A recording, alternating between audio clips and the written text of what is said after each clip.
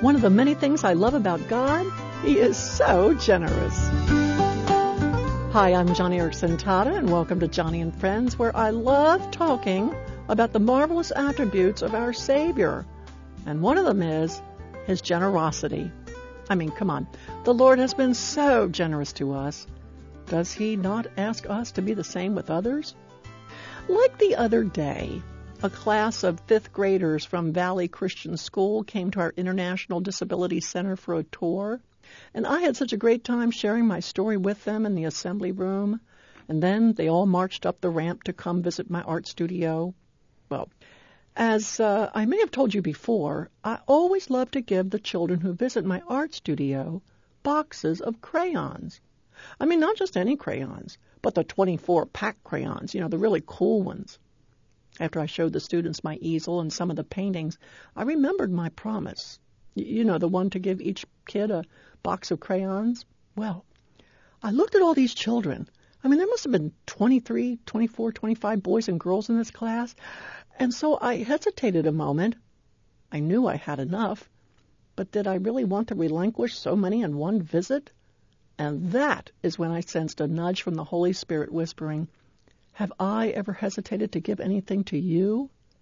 Well, friend, that's all it took.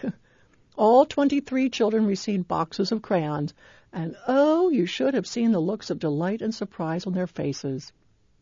1 Timothy chapter 6, verses 18 and 19 says, "Command them to do good, to be rich in good deeds, and to be generous and willing to share. In this way, they will lay up treasure for themselves as a firm foundation for the coming age, so that they may take hold of the life that is truly life." Friend, I want to cultivate a generous spirit, a spirit that's willing to share. And I have an idea you do too.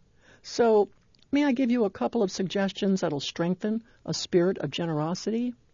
First, the next time you're at the luggage carousel at an airport, help someone with their baggage.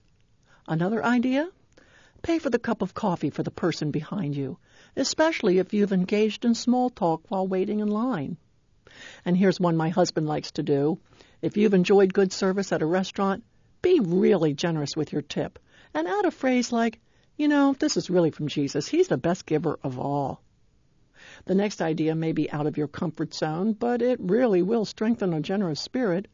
And that is, if your church or local rescue mission runs a soup kitchen, sign up to serve for a night. God is freely given to you, so freely give to others. And here's another Ken Tada idea.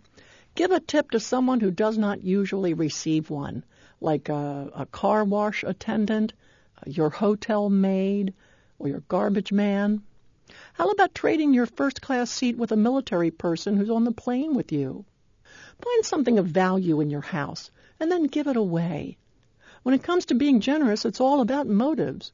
And being generous with an eye to God's glory is definitely a pure motive for sure. Speaking of which, don't forget to drop by my radio page today at johnnyandfriends.org to pick up your free copy of this excellent little booklet on motives and why we do the things we do. Remember, when you are generous with others, especially if they know that you are a follower of Jesus, it is a way of glorifying Him and His generous nature. When we choose to give, even in the smallest way, it makes a big difference for the people in our path and for us and for God's glory.